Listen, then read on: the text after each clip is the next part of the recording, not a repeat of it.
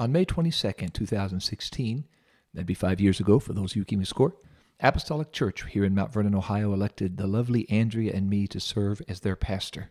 That's a big risk, but thank you for taking it. Thank you, Apostolic Church.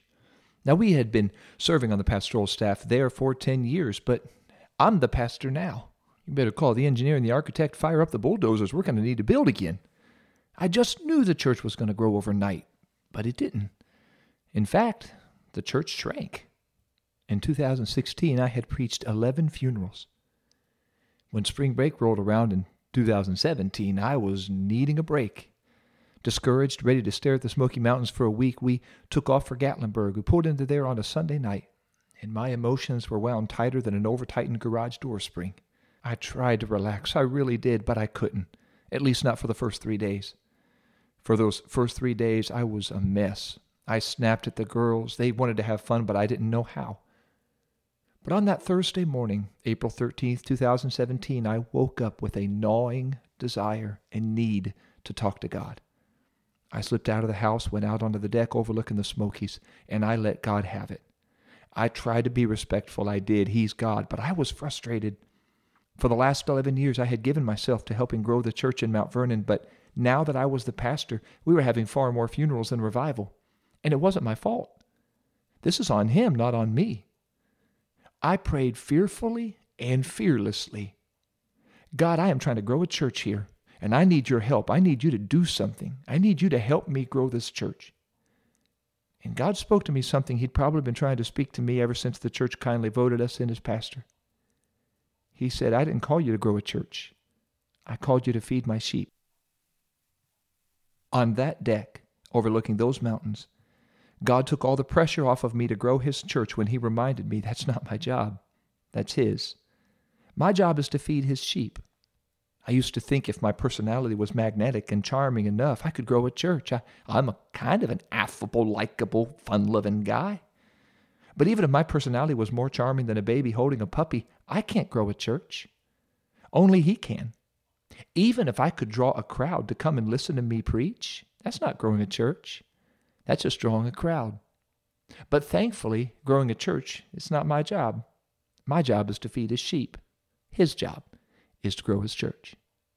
Hey, good day to you, Simplify listeners. You're listening to LJ Harrier, and you're listening to That's Not My Job on Simplify.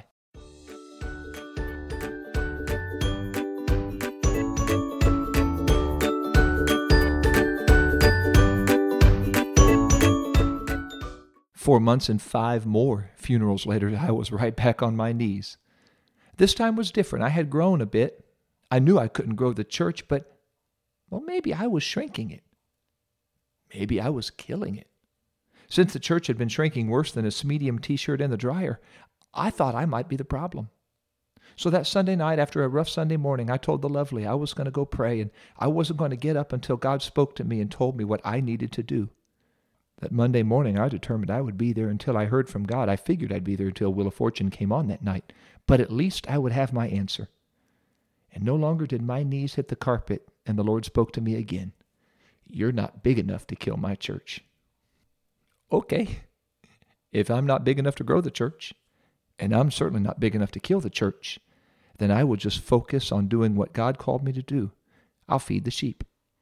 It's not my job to fill the seats or the parking lot or the offering plate. It's my job to feed his sheep. If I will feed his sheep, he will take care of filling the seats, the parking lot, the offering plate. Because God measures success with a different tape measure than we do. We measure success by how many people are in the seats and how many bucks are in the bank, but he measures success by faithfulness.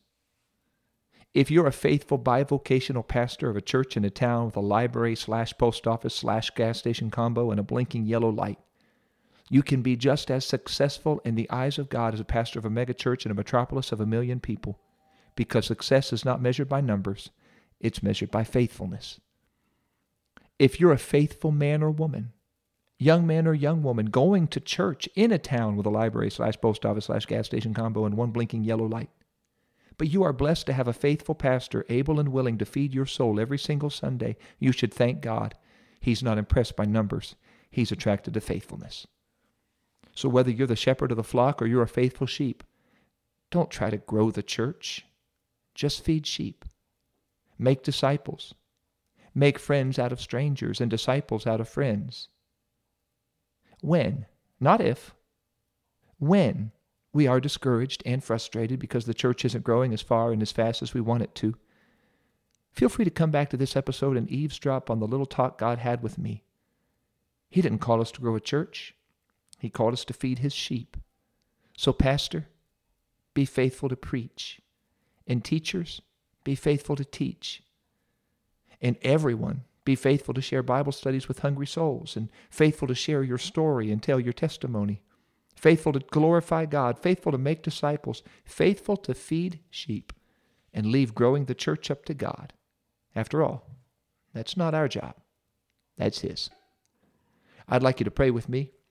Ask the Lord to help you this Sunday when you go to church, whether you're coming home from or you're on your way to.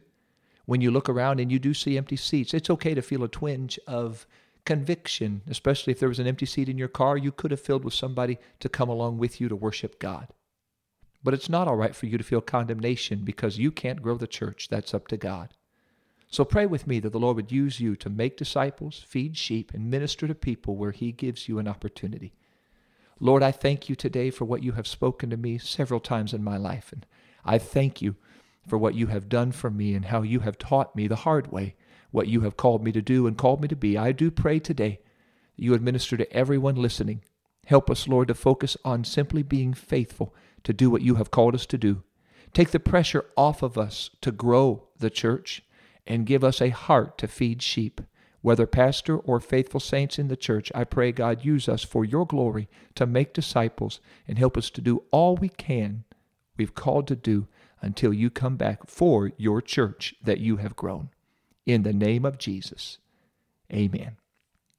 Hey, one more time, I want to say a great thank you to the Apostolic Church in Mount Vernon. I love you, Vernon Church. Thank you for allowing Andrea and me to be your pastor now for the last 5 years and for however many years the Lord would have us to stay and be here and feed sheep. It is an honor and a joy. So thank you, Apostolic Church. And thank you, Simplify listeners, for being a part of this Simplify episode and podcast. If you know anybody who needs to hear this, especially if you're a pastor or you have a pastor who might be discouraged or war weary or just worn out or even burned out, please tell them about this episode. Let them hear it and hear what God spoke to me. Perhaps it will speak to them as well. If you would like to order a copy of the Devotional Simplify that launched this podcast, it's a 52-week devotional, and it's based on devotions very similar to this one. You can order that at pentecostalpublishing.com in print, or you can order it on Amazon through Kindle. Next week, I want to share with you a devotion called Dead Men at the Door. It's not as morbid as it sounds, so don't worry.